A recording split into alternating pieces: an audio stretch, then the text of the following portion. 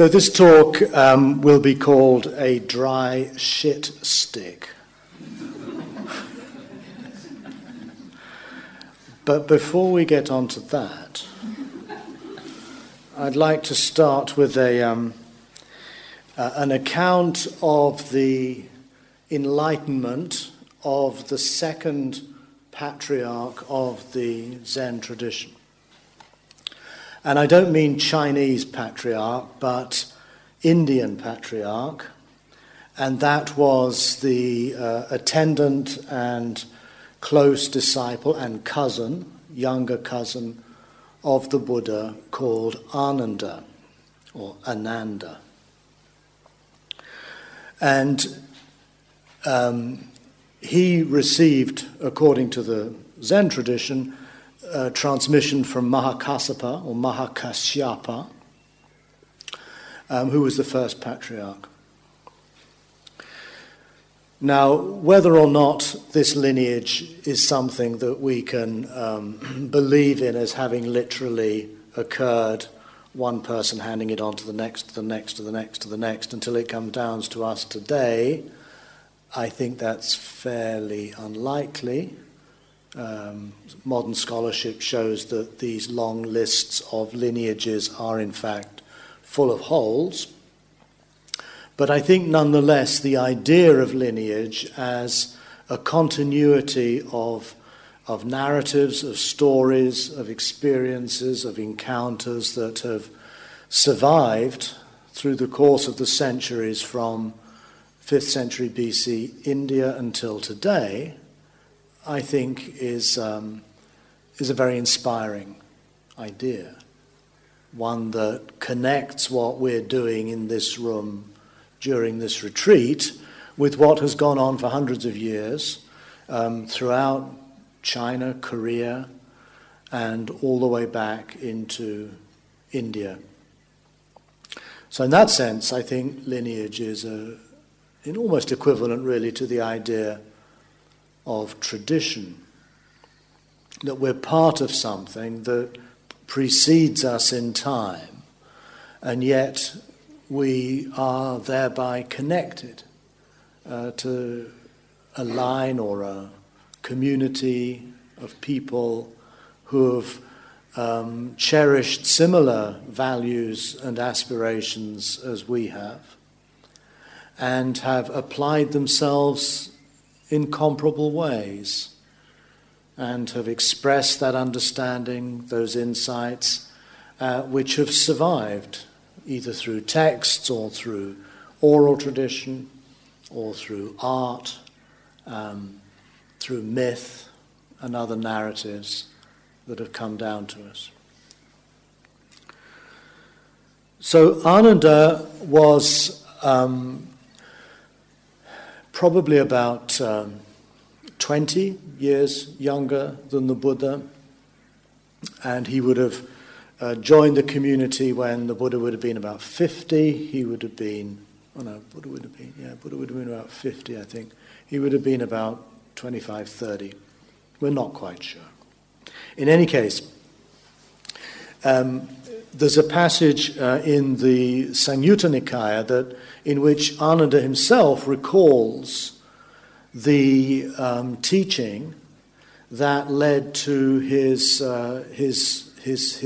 initial insight. In Zen, we'd perhaps call this breakthrough, satori. In the early tradition, it's called stream entry. Now, Ananda's preceptor, or his initial teacher, was not actually the Buddha, but it was a man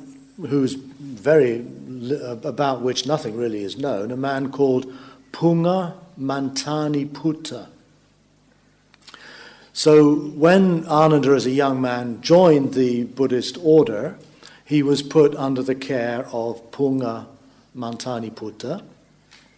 And later, when Ananda himself had disciples and followers, he recalled what Punga Mantani Putta had told him that led to his first genuine insight or breakthrough. And this is what Pungamantani Putta said. It is by clinging, Ananda, that I am occurs, not without clinging. It is by clinging to form, feelings, perceptions, inclinations, and consciousness that I am occurs, not without clinging. Suppose a young man or woman, youthful and fond of ornaments, would examine her own facial image in a mirror or in a bowl filled with pure, clean water. She would look at it with clinging, not without clinging. So too, it is by clinging to form, to feelings, to perceptions, to inclinations, and to consciousness that I am occurs, not without clinging. So Ananda's understanding arose through gaining an insight into the origins of egotism. I think it's clear from this passage that the idea of I am is not being used here simply to refer to our ordinary, everyday sense of me, of I. I'm sitting here and you're sitting there. I am Stephen, you are Joe. It's not that kind of I am. That's purely normative, how people communicate, how language works, how we get around in the world. And we'll find in the Pali Canon and elsewhere, the Buddha has no problem using the first person singular in reference to himself. In fact, he has no problem using the word atta, self, as something entirely non-problematic. It's just how we talk about this organism with its history and its wishes and aspirations and fears as opposed to that organism over there. There's nothing problematic in the notion of I am. So what's being addressed here is a rather more intense form of I am, which is illustrated by the example of a young person, a rather vain young person, looking in a mirror and seeing their own reflection, and that then somehow enhancing or intensifying, leading to a sort of indulgence in that sense of me. Now, of course, in Western culture, this is the myth of Narcissus. Narcissus is the young god who peers into the pool of water, again like here, and falls in love with his own image. So the kind of I am that Ananda saw through was the I am of the narcissist, the person who's infatuated and obsessed with their own image. And again, I think, as we'll see, it's not just the physical image, but our own self-image, our psychological attachment to being me. It's possible, and there are suggestions elsewhere in the canon, that Ananda himself may have been a rather attractive young man at this point. And in this case, perhaps his teacher is referring to something that Ananda himself was prone to, namely a kind of narcissistic vanity. But I think for us, the term narcissism has become an idea that is not only utilized in popular culture, but also is understood as a personality disorder, a narcissistic personality disorder, which is, a dysfunction that causes all kinds of problems socially, personally, and so on. And I think it's quite striking, actually, that in this very old Buddhist text, which would have known nothing of the Greek myth, nonetheless appeals to the same metaphor. But if we unpack this a little bit further, it seems to suggest that this narcissistic tendency is built into the very structure of what it is to be human. And this is suggested in this listing of form, feelings, perceptions, inclinations, consciousness, which I'm sure many of you are familiar with. These are called the 5 aggregates, or the 5 bundles, the 5 khandha, which are the Buddha's way of describing or parsing human experience. There is the form, which refers to what we see, hear, smell, taste, touch, refers to our body. Feelings, which have to do with that whole spectrum from pleasure through to pain, has to do with perception, how we make sense of the world, has to do with inclination, how we're constantly poised or involved in thinking or speaking or doing something, and consciousness itself, in other words, our overall awareness of being who we are in the world in which we find ourselves. So what's being pointed to here is that once those khandhas are somehow inflected by upadana, clinging, then the world becomes essentially a hall of mirrors in which all you see is yourself. And by world here, I don't mean just the outside world, but also our own inner life. In fact, in Pali, they often, not only in Pali, but in the classical Buddhist languages, they talk of the Panch Upadana Khandha, the 5 bundles or aggregates of clinging. In other words, this clinging, this holding on, this grasping, this tightening around our sense of self is activated through an ongoing experience of life in which everything is reflected in terms of me and my wants and me and my fears and me and my ambitions and so forth and so on. So it's pointing to a sense of life in which we are really all that matters. And when we sit in meditation and just notice what's going on, it can sometimes appear rather vividly, in a rather disconcerting way actually, that our entire experience is basically an endless and frankly rather tedious monologue around me.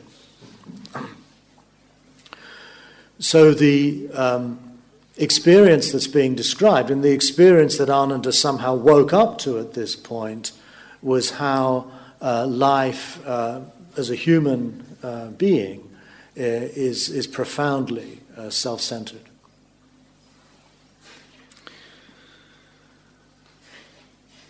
So how do we, deal with this? How do we work with this? If it is actually structurally built in to the system, then is there really even a way out?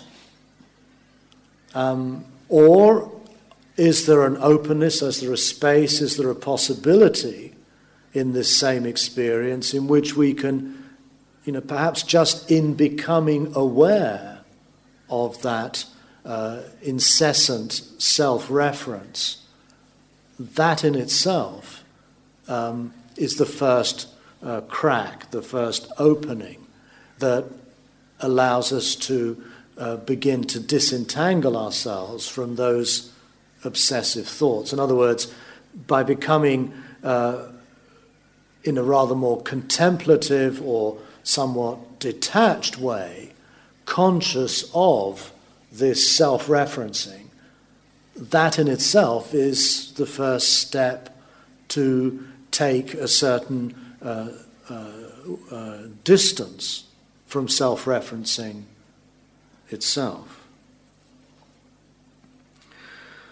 But the tragedy of such a self-centered existence is that in seeing oneself reflected back in everything makes it quite difficult to actually empathize with others.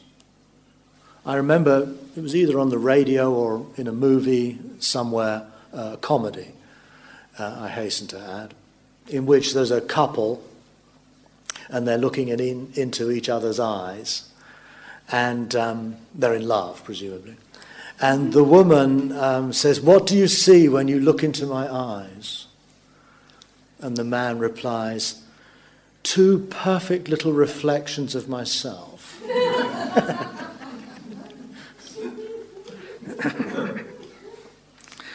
Now that's supposed to be a joke, but at the same time, like most good jokes, it actually contains a rather disturbing element of truth. And it illustrates, I think, this rather well. And the consequences of such a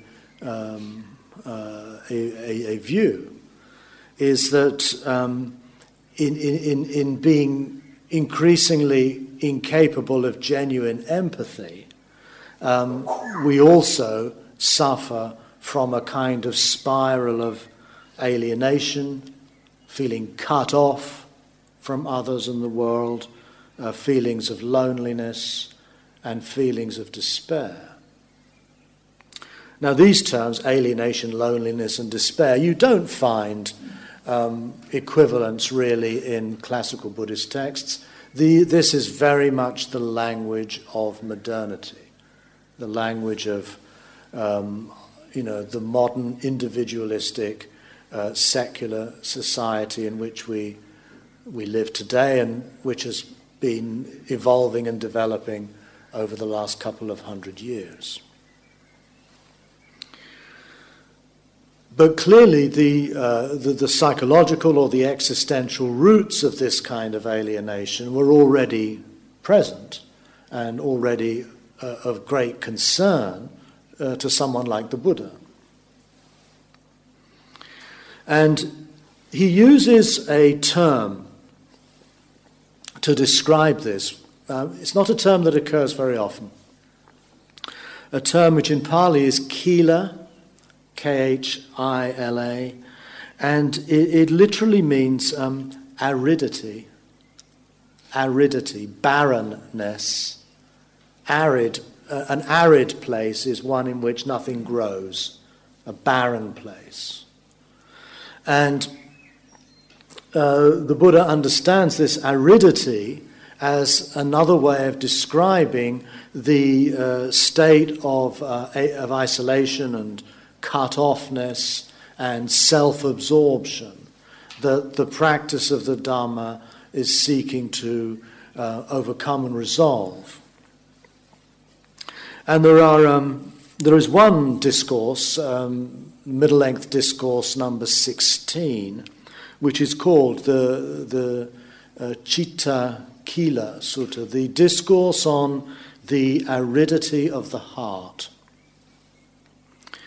And a person who suffers aridity is a person who is paralyzed by doubts about, in the classical Buddhist language, the Buddha, the Dhamma, and the Sangha.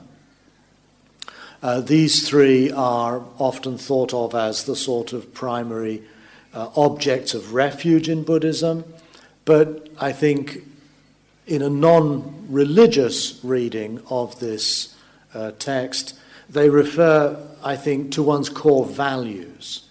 In other words, the value of being awake, the Buddha, the value of practicing and following a way, a path, a way of life, the Dhamma, and a commitment to a sense of community, of belonging to a network of friendships and relationships that support you and sustain you in your practice of becoming awake.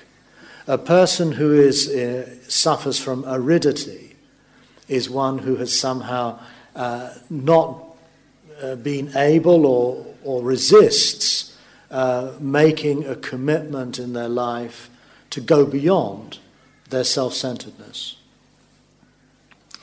But also, the Buddha continues to explain, such aridity is expressed as feelings of anger and displeasure towards one's companions, is the phrase he uses. In other words, again, it's an image of loneliness, of being unable somehow to connect, and of feeling frustrated by others. Others seem to get in one's way. Perhaps in the Sartrean sense of hell is other people. Other people, somehow inhibit and prevent one from fulfilling one's own desires. It seems to suggest that. So that's one way in which aridity is understood. A hesitation or a reluctance to commit oneself to a path, to a way of life, to a community, to a spiritual goal, if you wish. And such a state is one where nothing grows. I think this is the key to this idea of aridity. Nothing grows, nothing flourishes. You're kind of cut off. You're literally somehow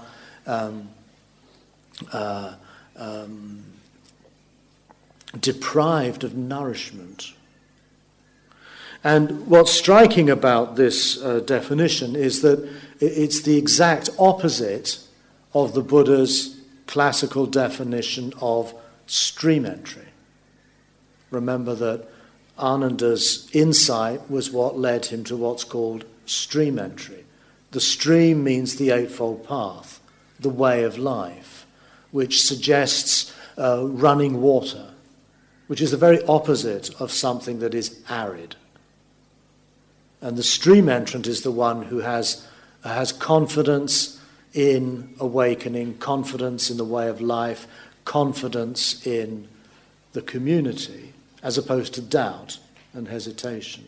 So clearly stream entry is the complete opposite of barrenness and aridity. But there's another passage, this is in the Samyutta Nikaya, where the Buddha also addresses the idea of aridity. And he talks of it as threefold. He talks of the aridity of greed, the aridity of hatred, and the aridity of confusion or stupidity. Now, these are what are called the three poisons or the three fires. And nirvana is understood as the absence of these three things, the absence of greed and hatred and confusion. But greed, hatred, and confusion are also called states that are arid. They're barren. They're lifeless. Nothing grows. And this suggests very strongly that nirvana, and we'll come back to this in the next talk, that nirvana is actually not just a state of transcendence, or often we think of it as a rather cold, detached kind of enlightenment, but actually nirvana is the opposite of aridity. Nirvana, therefore, is a ground or a perspective on life from which one can flourish and grow and develop and emerge and unfold as a person, as a community.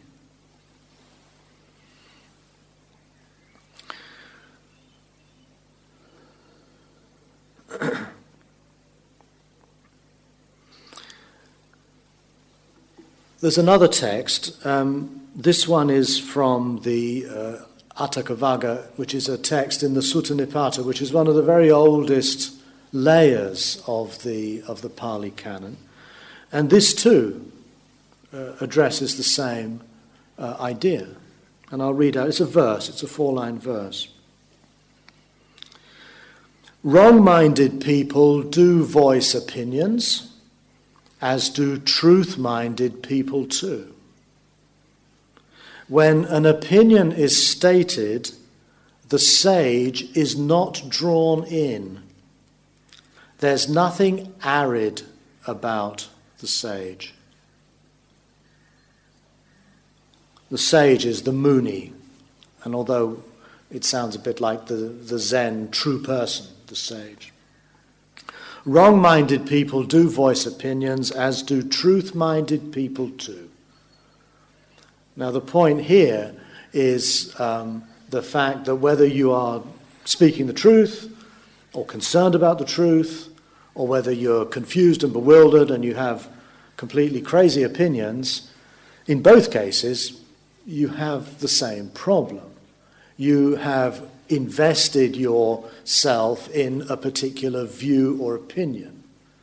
Whether it's true or false is kind of beside the point. The point is that an opinion in itself is something potentially restrictive, constraining, and arid. So when an opinion is stated, the sage is not drawn in to a kind of endless, or maybe not endless, but a discussion or a debate or an argument as whether that statement is true or false. And this is an element you find very much emphasized in the earliest strata of the Pali Canon, and of course you also find it very much in Zen.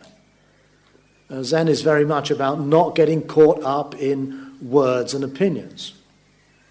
That very famous classic phrase that possibly goes back to Bodhidharma, that Zen is a direct transmission from mind to mind outside of letters and scriptures, or words and scriptures, or something like that. So again, it's suggesting that even if the words happen to be the Buddhist Tripitaka, or a great work of philosophy, that's all very well, but if you become preoccupied and attached and obsessed to some theory or view or opinion, you're actually missing what is central to the experience in Zen, which is an experience that's not definable or reducible to a particular view or opinion.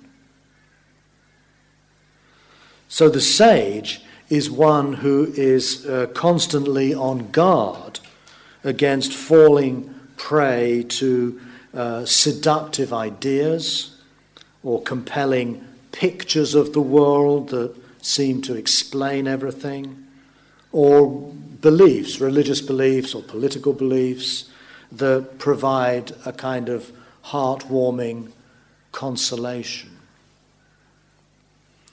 So you have here an understanding that aridity is not just about being locked into your own, self-image.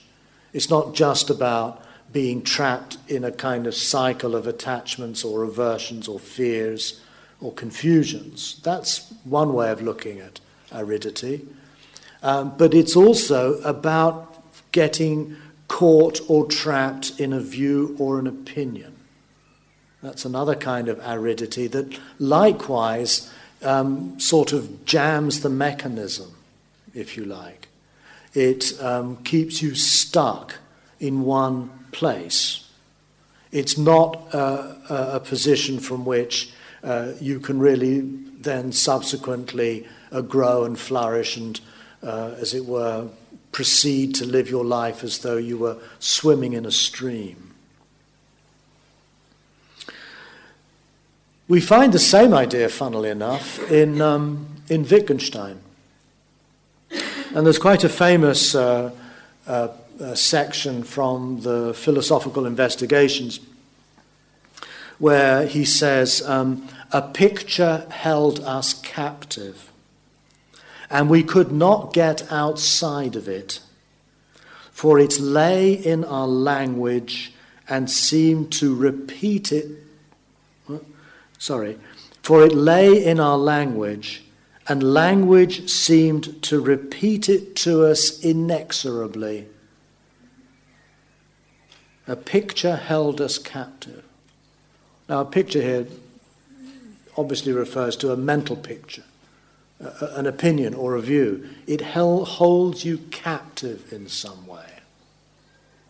And once you've been caught by it, it's very difficult to get outside of it. And the reason for this is because these pictures are built into the very structure of language itself. And language keeps repeating and reinforcing these pictures that constitute it. Now, Wittgenstein has, in some texts, been compared to a kind of latter-day Zen master. And I'm always a little bit wary of those kinds of comparisons. But I think here we do have a point. There seems to be a strong, as Wittgenstein would have said, family resemblance between his idea here and what we find in the Sutta Nipata, and possibly in the text from that I also cited concerning Ananda. The Buddha too seemed to have noticed how views and opinions keep us trapped, keep us stuck, whether they're truth, they're uttered by people who are concerned with the truth, or they're uttered by people who are all confused and messed up. So there's something arid and barren about holding on to any position, even a Buddhist position or a Wittgensteinian position. And here I think too we are touching something very central to the practice and the experience of Zen.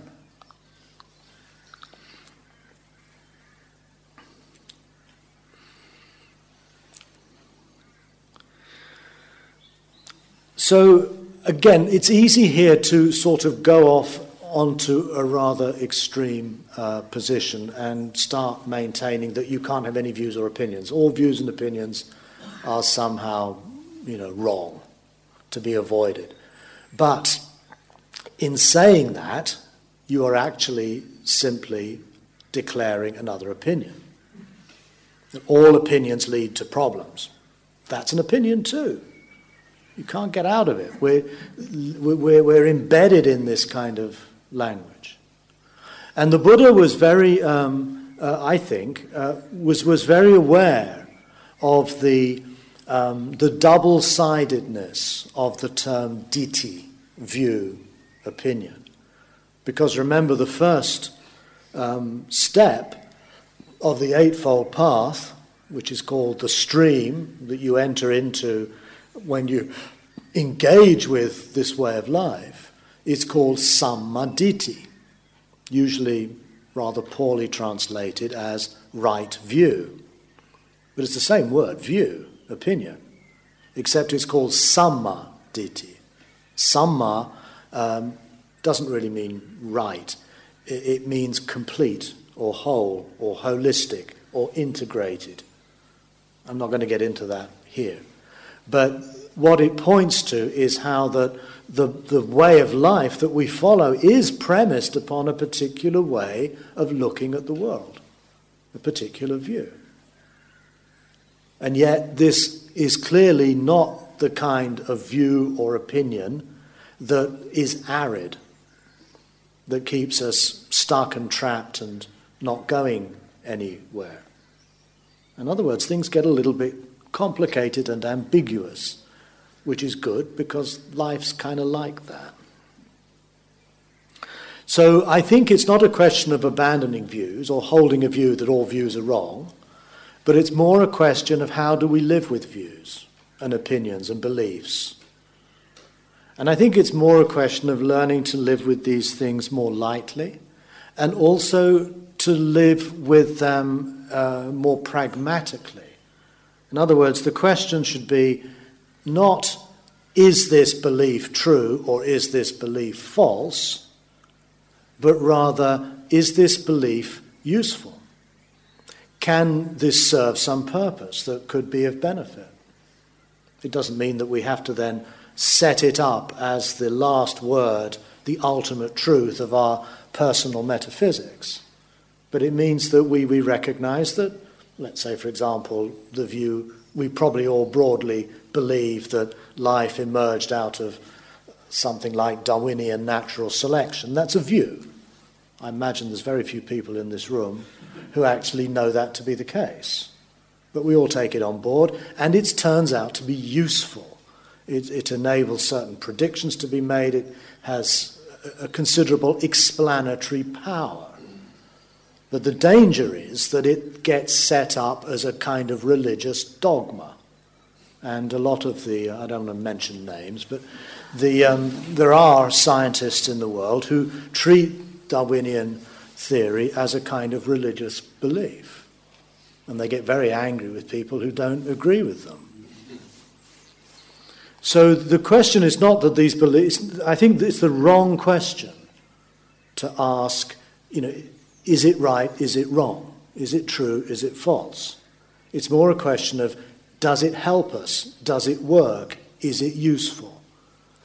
And that, I feel, is, again, very characteristic, particularly of early Buddhist thought. It's a pragmatism. It's about usefulness, utility, if you like, that, it can help us in some way. So when the sage is not drawn in to a view, that doesn't mean that he might not find it appropriate to think that way under certain circumstances or conditions. It might be of use. It might be valuable. It might help someone. It might help him or her. So the point, therefore, is to live lightly with views and opinions, and to perhaps treat them with a certain irony, to realize they're simply part of the language, the system of imagery, communication that makes up our lives, and we can't actually, it's impossible to live without them. But we must be careful of their seductive lure, particularly when they're views or opinions that seem to make rather grand metaphysical or quasi-metaphysical claims.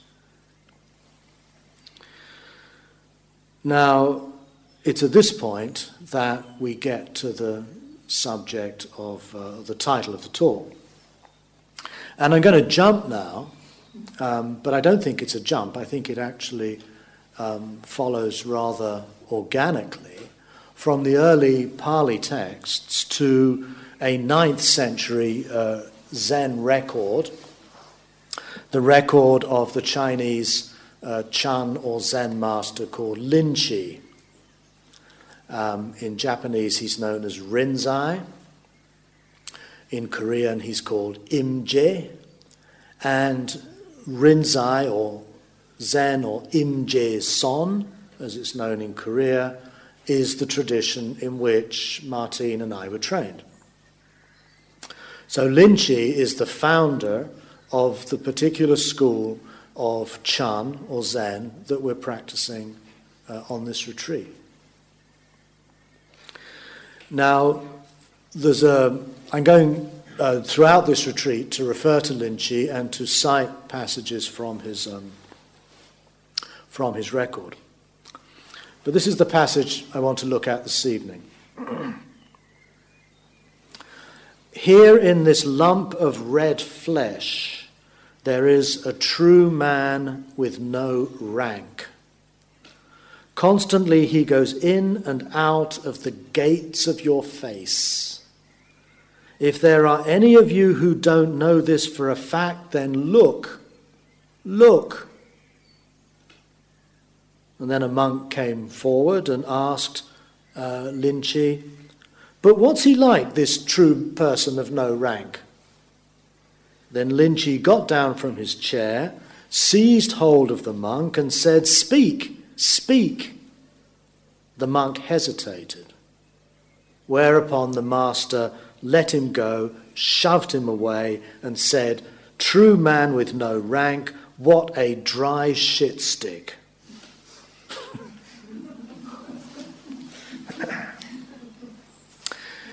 Now, I can't imagine for a moment that Linchi was thinking about the Pali word kila, aridity.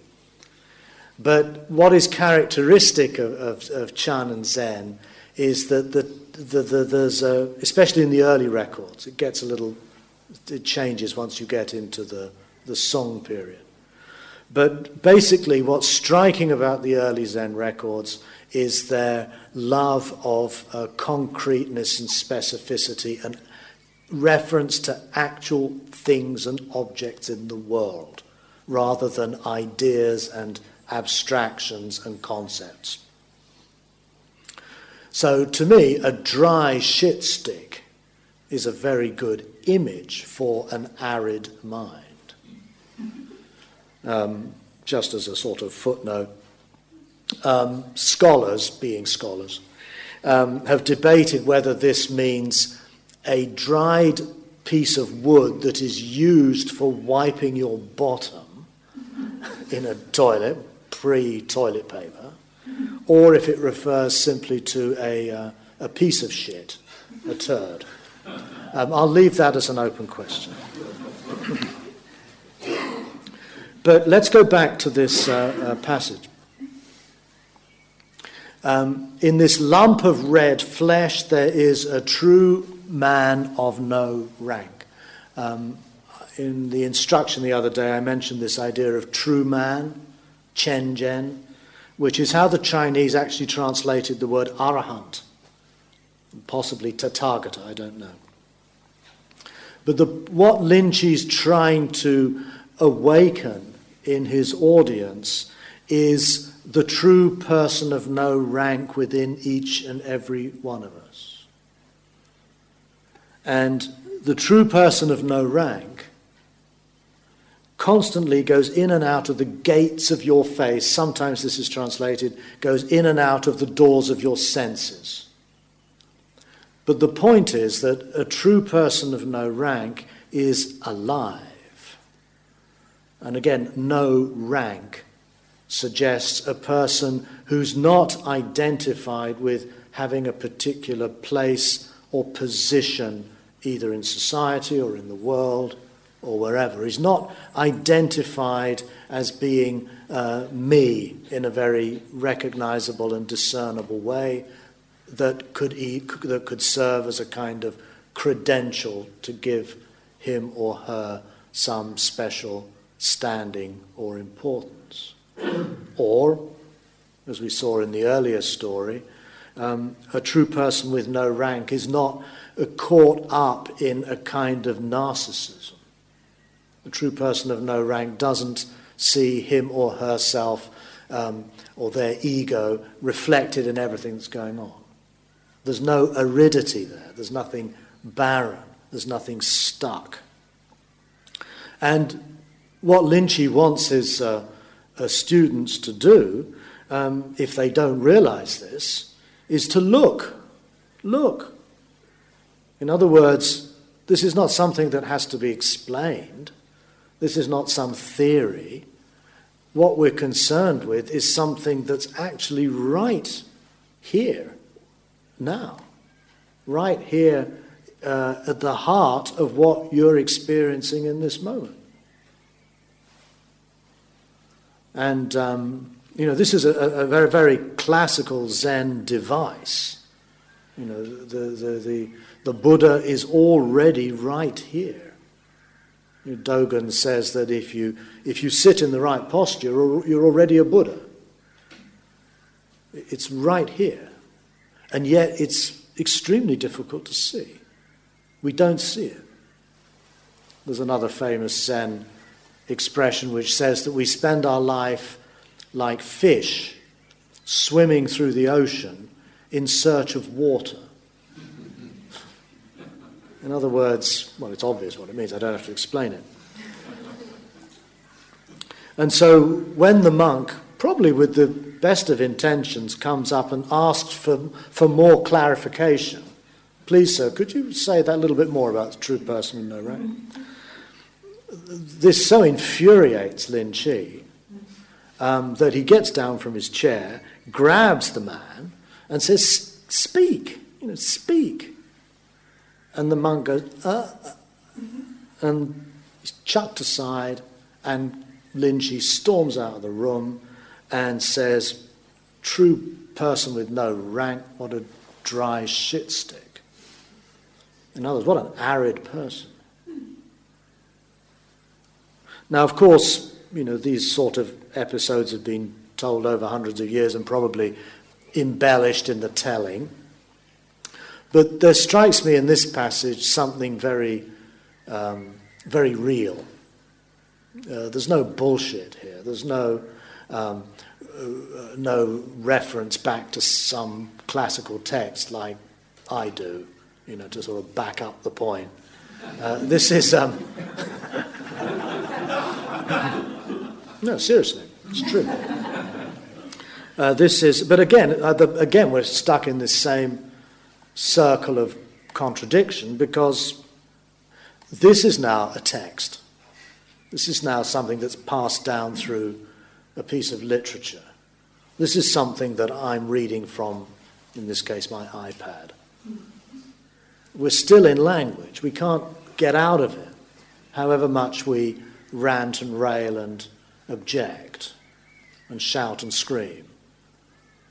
We're still telling a story, and we're still learning through narrative, through example, through ideas, and through concepts. Okay, we'll stop there. We have a few minutes if anyone would like to ask a question. But don't ask anything about the true person of no rank. Otherwise, yes? I just have a question. This business of, the right view and having opinions, is it not covered in the Karaniyya Metta Sutta, the loving kindness? At the end of that, doesn't the Buddha say something about by not holding on to fixed views, the pure-hearted one, having clarity of vision? And it's interesting, in the chanting book, in the Thai Forest tradition, somebody's crossed it. It was originally written holding on to false views, and it had been crossed out and changed it to fixed views. I think the word is it Ananupagama in Pali? Just that line of the Karaniyya Metta Sutta. I'm not... yes? So, is Buddha sort of tying it together there, this business of the first of the noble, of the eightfold path, and what you were saying about aridity, holding on to fixed views? Well, again, you see, I'd have to check the Pali. I'll see if I can do that to see what the term is. I suspect the term is simply ditthi, view. But I'll have to check that. It could be miccha ditthi, which would be usually translated as wrong view, but I doubt it. I think the line was ditthi and anunupagama. Okay, so ditthi. Oh yeah, anunupagama, we have not gone to views. Okay. It's ditthi, just view. Yeah. So it's interesting when we do it in English, we feel a need to somehow modify it. False views, fixed views. But actually, neither of those words are in the Pali, false or fixed. We don't seem to be able to sort of say, actually, the problem lies in views. If false views, it's easy to, to say, oh yeah, I don't have false views. But that I don't think is the point at all. And the Sutta Nipata citation is wrong-minded people and truth-minded people voice opinions and views. It's not saying there's good views and bad views. And again, it does beg the question what samma means. Right view is frankly the wrong translation. We have to, and it is, that's not what the word means. Samma means complete or whole. And for some reason, translators don't want to say that. It's not so clear what it might mean, but that's precisely, I think, what's interesting. How is a view complete or whole? As soon as you say right or wrong, then you're into the business of, does this view correspond to reality or not? That's not what is going on there at all. But yes, I think the phrase you cited points to this same tension. The person who is no longer caught in views, let's say, Gamma, I'll look it up, I think it's gone to views or resorts to views, has somehow compromised their own inner clarity, let's say. But I think it goes more than that, and that's why I so like this notion of aridity in the Pali, because it suggests it's a kind of a barrenness. And that suggests very strongly that views, holding on to views, even good Buddhist right views, keep you stuck. They prevent you from really living fully. And the Metta Sutta, the Sutta on loving kindness, is of course an affirmation about engaging with the suffering of the world. That's what it's all about. And to engage with the suffering of the world is inhibited or is somehow held back by holding certain views, opinions, beliefs. That's going to get in the way of your ability to really reach out to those in pain. You don't do that because you believe something. You do that because you cannot but respond to the suffering of the other. Yes? Yes? This is also about views and opinions. I'm not even sure I can get the words right.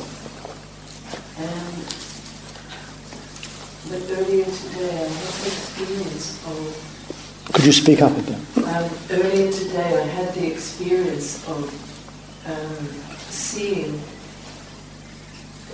I guess I call it a view or a belief, as it were, uncovered before my eyes. But I didn't know beforehand that I held that view or that thought.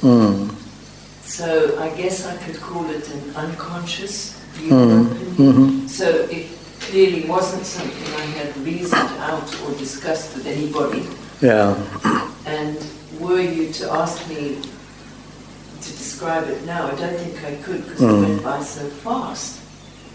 But what I was aware of was that this unconscious view, for want of a better way of putting it, had actually had an enormous influence on me. And seeing it was something really quite shocking in the way of energizing and very surprising. And it made me wonder how many more of those might lurk within without my realizing it. And I suppose I just wondered, is that also what's meant by a view or an opinion, something, unconscious is a psychological term. Yeah, it is. That's actually a rather important point. When we use the word view in English, we tend to think of something that we've arrived at through a certain amount of reasoning. We've consciously adopted a view, or it's something we've learnt or been taught by our parents, by our religion, by our education system, by our professors or whatever. But the word view, as used in the Buddhist traditions, and this is all the Buddhist traditions, it acknowledges that that's part of it, yes. We do, that's one aspect of views. But the really pernicious views are those of which we are not conscious. I think what I wanted to say was it became clear to me how this view that was uncovered, it had developed, as it were, of itself, straight out of emotion. And so it was not thought through or filtered by my consciousness. Oh, exactly, yeah. It came out of emotion into a thought, a view. No, that's fairly more or less how it's understood in these in Buddhist psychology. That, for example, the view of self is not something we learn or something we adopt, but at root it's instinctive. In Tibetan, I don't think they make this distinction in Pali. In Tibetan, they distinguish between some views they call gundak, which means fabricated or manufactured. In other words, views that we consciously and deliberately take on board, theorize and so on. And views that they call hlenkye, which means innate. We're born with them, literally. They're innate, instinctive. And so what's being understood here, and what I think the Buddha is primarily concerned with, is not the other religious views and opinions of his time, although he does address those. But what he's really concerned with are those instinctive, innate perceptions we have of ourselves, of others, of the world, that are inborn. And these are not really, these can't really be, we can't argue ourselves out of them. We can't reason our way out. Because they're sort of probably built into the brain stem or something. And they have originally they probably served some sort of survival advantage. I suspect they're biological in origin. And I think like the instinctive notion we have of me, that sense of a kind of isolate, permanent me, ego, whatever. And so the practice of the way to work with these kinds of instinctive views is to train oneself through this rather long and boring business called meditation, to repeatedly observe and pay attention to one's experience in a non-theoretical way as it unfolds moment to moment. So when we do vipassana meditation, for example, we just notice that the body, the feelings, the perceptions, the mind are changing, for example. And we might say, well, I know that. But you don't really know that. That's the problem. You don't behave as though you're impermanent. You behave as though you'll live forever. And so the point of meditative awareness and attention is to cultivate, over time, a kind of counter-intuition, if you wish, that brings the sense of impermanence, let's say, more and more into the domain of consciousness. So it becomes a felt sense rather than a Buddhist theory. And there you can begin, as it were, not to negate the instinctive opinions you might hold, but to learn to recognize them when they occur, and to learn how to live more and more from a perspective that's not determined by them. And in that sense, you achieve, as it were, a freedom from their stranglehold. Even though they might still be operative, they probably will. I suspect even for the Buddha, these instinctive feelings would have been there. He's a human being. But you can find a way to first understand and recognize them, as you described, but more importantly, to cultivate an alternative way of perceiving and experiencing and being conscious that will become the foundation from which you then learn to lead your life. But that's a topic that I hope to address in the next talk when we look at the idea of nirvana.